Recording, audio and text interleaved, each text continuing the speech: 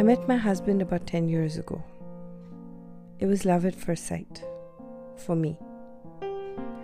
And he became my friend. After 9 years of marriage, I will still say he's a friend. But that's all he's been throughout our marriage.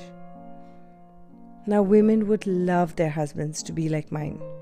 He cleans up, he washes dishes, sweeps and swabs. He's any woman's dream man.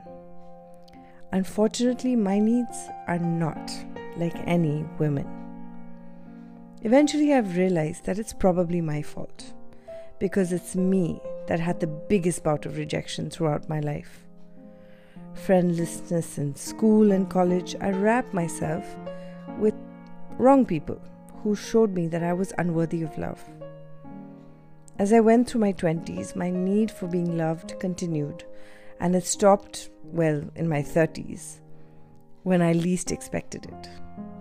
My husband, the love of my life. But not because he loved me. It was because I chose him to squander all my love to. Some wise old saying or some movie dialogue says, "Love someone who loves you more than you love them." That wasn't true in this case. You could see by our odd pairing when we were called Laurel and Hardy on our wedding by someone from his family. No one liked me. I began my journey as a woman who stole him away from his family. But the truth is that he was never mine. Within 2 days of our marriage, I saw the signs that, told me, run. Weeks turned into months, and parental societal pressures, how that is, forced us to be together and stay together. In a rare few good days, we got pregnant, and that's when things went south. Of course, details I will leave for the court proceedings if that day may come. But in our defense, we were both victims and villains of our marriage, relationship, and life.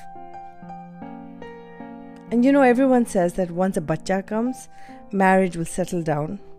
That never happened. Parenting is one of the most unsettling experiences, and our poor daughter has been a secret witness to love drying, withering, and vanishing. Still, she turned out to be a champion. Purely God's grace. What the future holds for me, I do not know. But all I can say is this: to be unloved is worse than death. Death feels easier.